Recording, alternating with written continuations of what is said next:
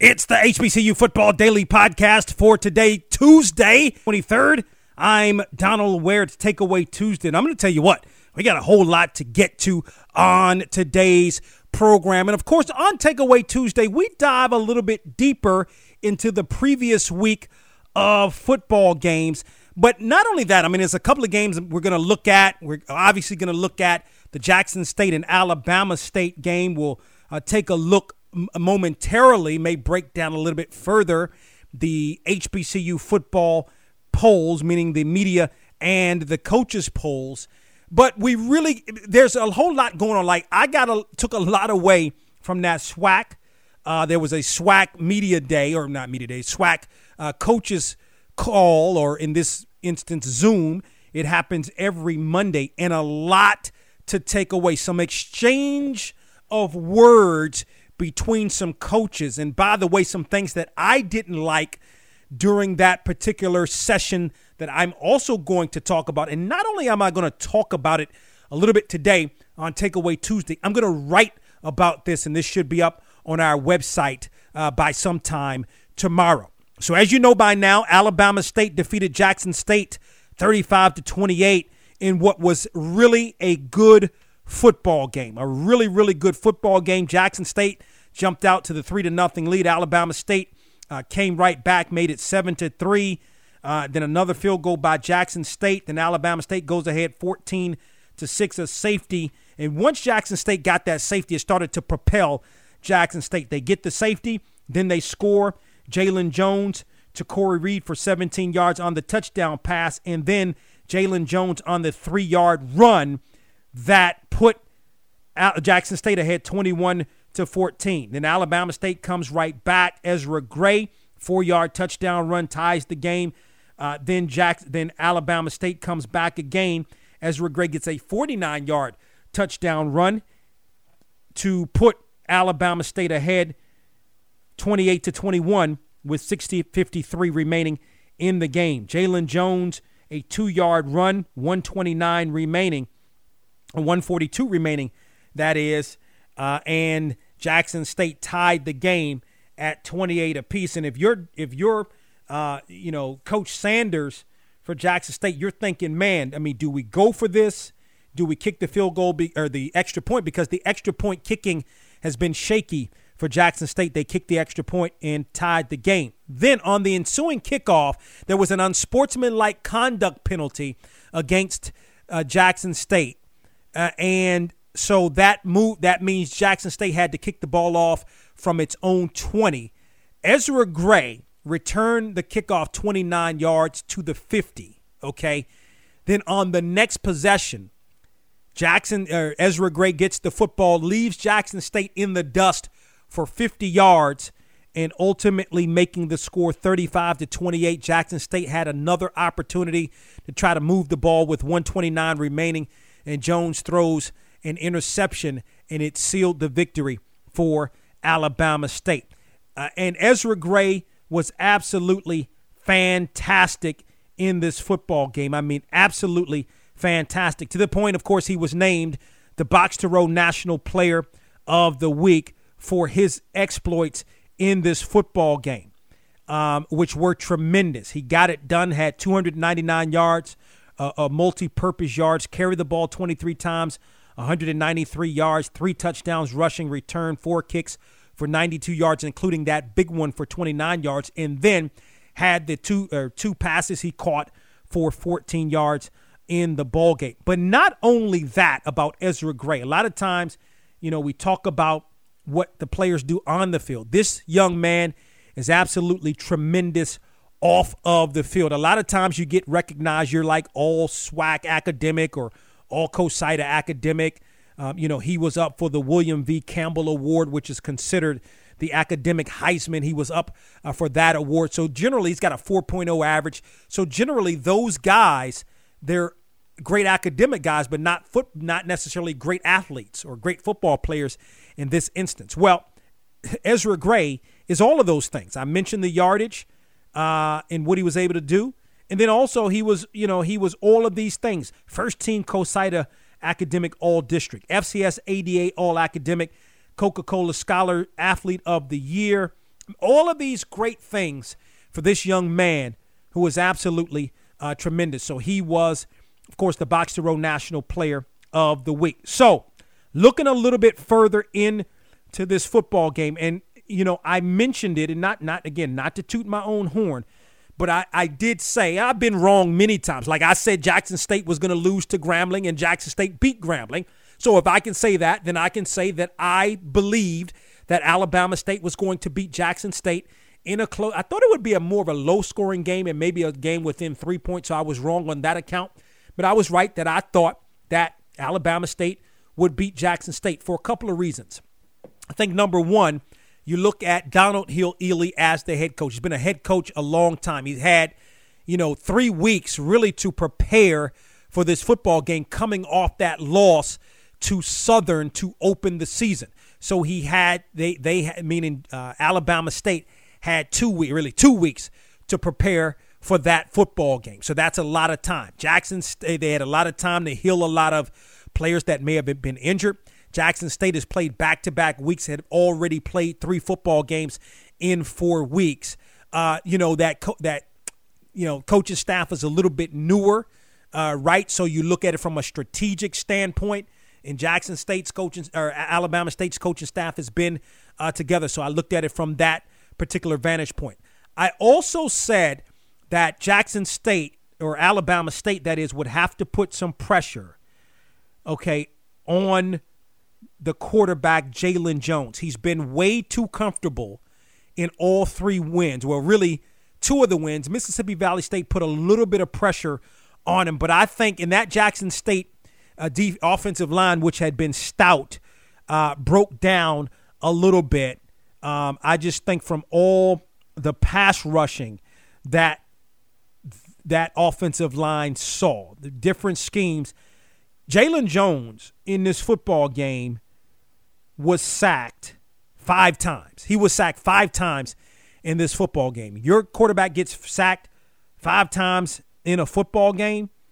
It's going to be hard to kind of overcome that.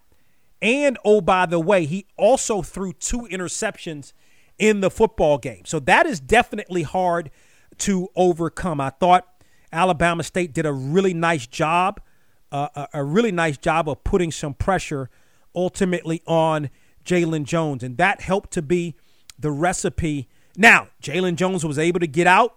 He was able to run the football a little bit. And ultimately, but it wasn't enough because he's actually forced to run the football because of the scheme that Alabama State presented. Donald Hill-Ely made a point. They said he on the press conference, the coach's call on yesterday, he said, hey, we made it a point to slow Jones down.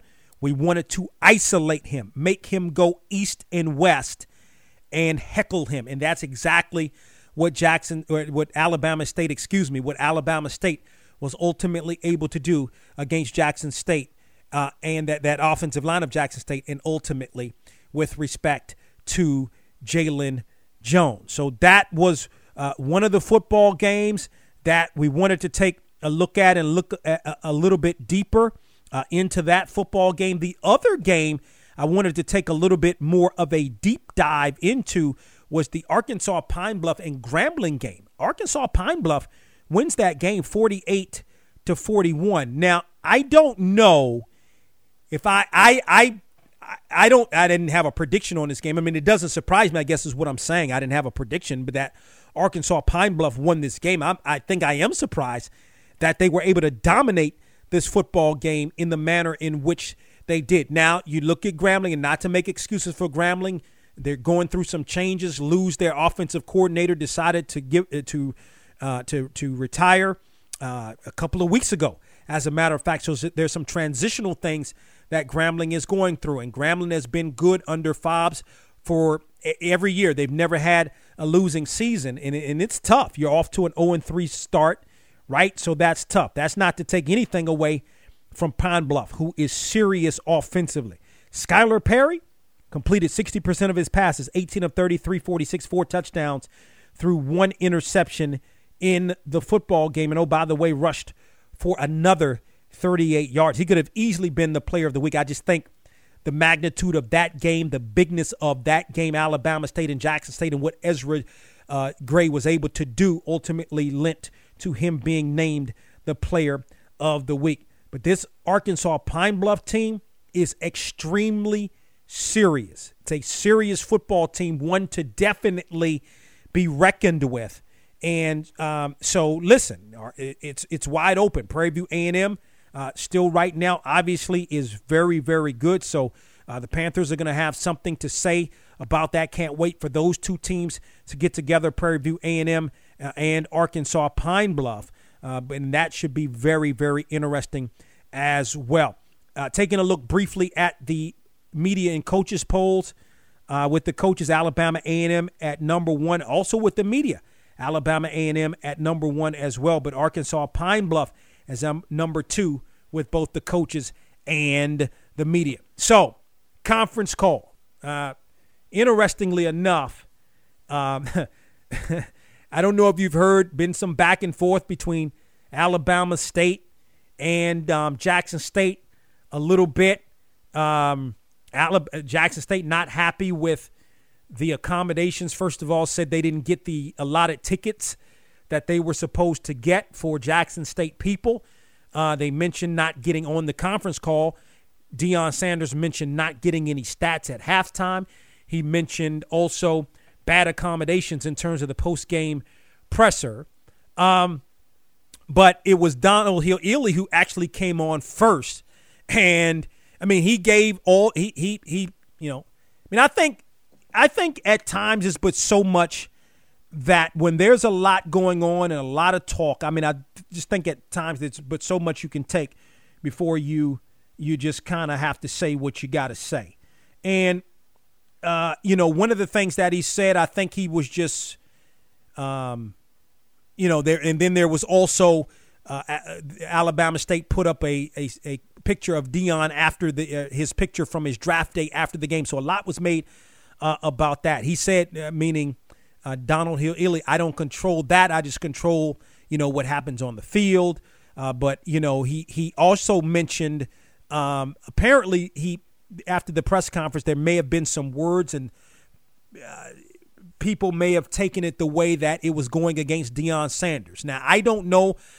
What Donald Hill-Ely said was that as they were walking back, some Jackson State fans were heckling was heckling Alabama State, basically saying that HBCUs, this is what Donald Hill-Ely said, that HBCU coaches can't coach and all that kind of stuff. And I think Donald Hill-Ely took that personally, and I would have taken it personally too. No question about that. He says, I don't take a lot of bull, right?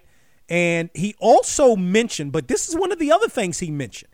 He also said that he thought it was distasteful when you throw. He said, he didn't say a team.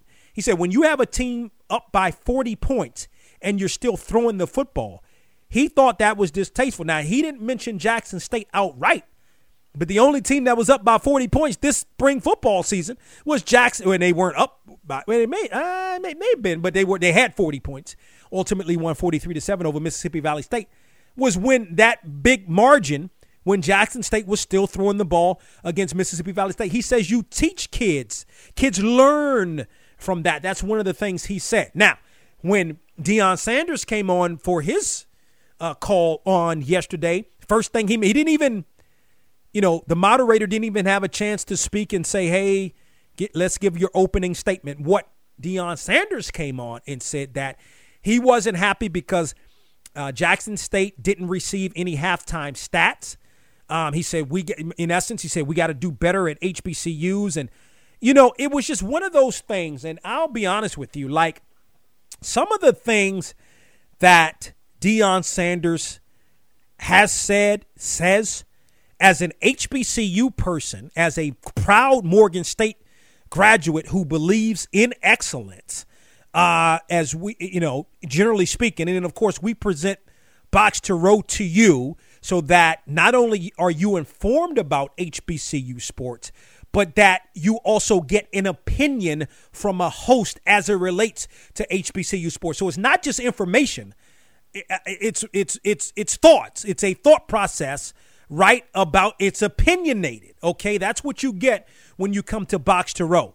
When he says these things about, it's almost like he feels like he's the messiah for HBCU sports. He's got to be the one to uplift. We got to do things a correct way in HBCU sports, that type of thing. And what he said this week, in part, sort of rubbed me the wrong way. And some of the other comments that he's made has sort of rubbed me the wrong way as well, particularly as an HBCU person. HBCU's been around a long time.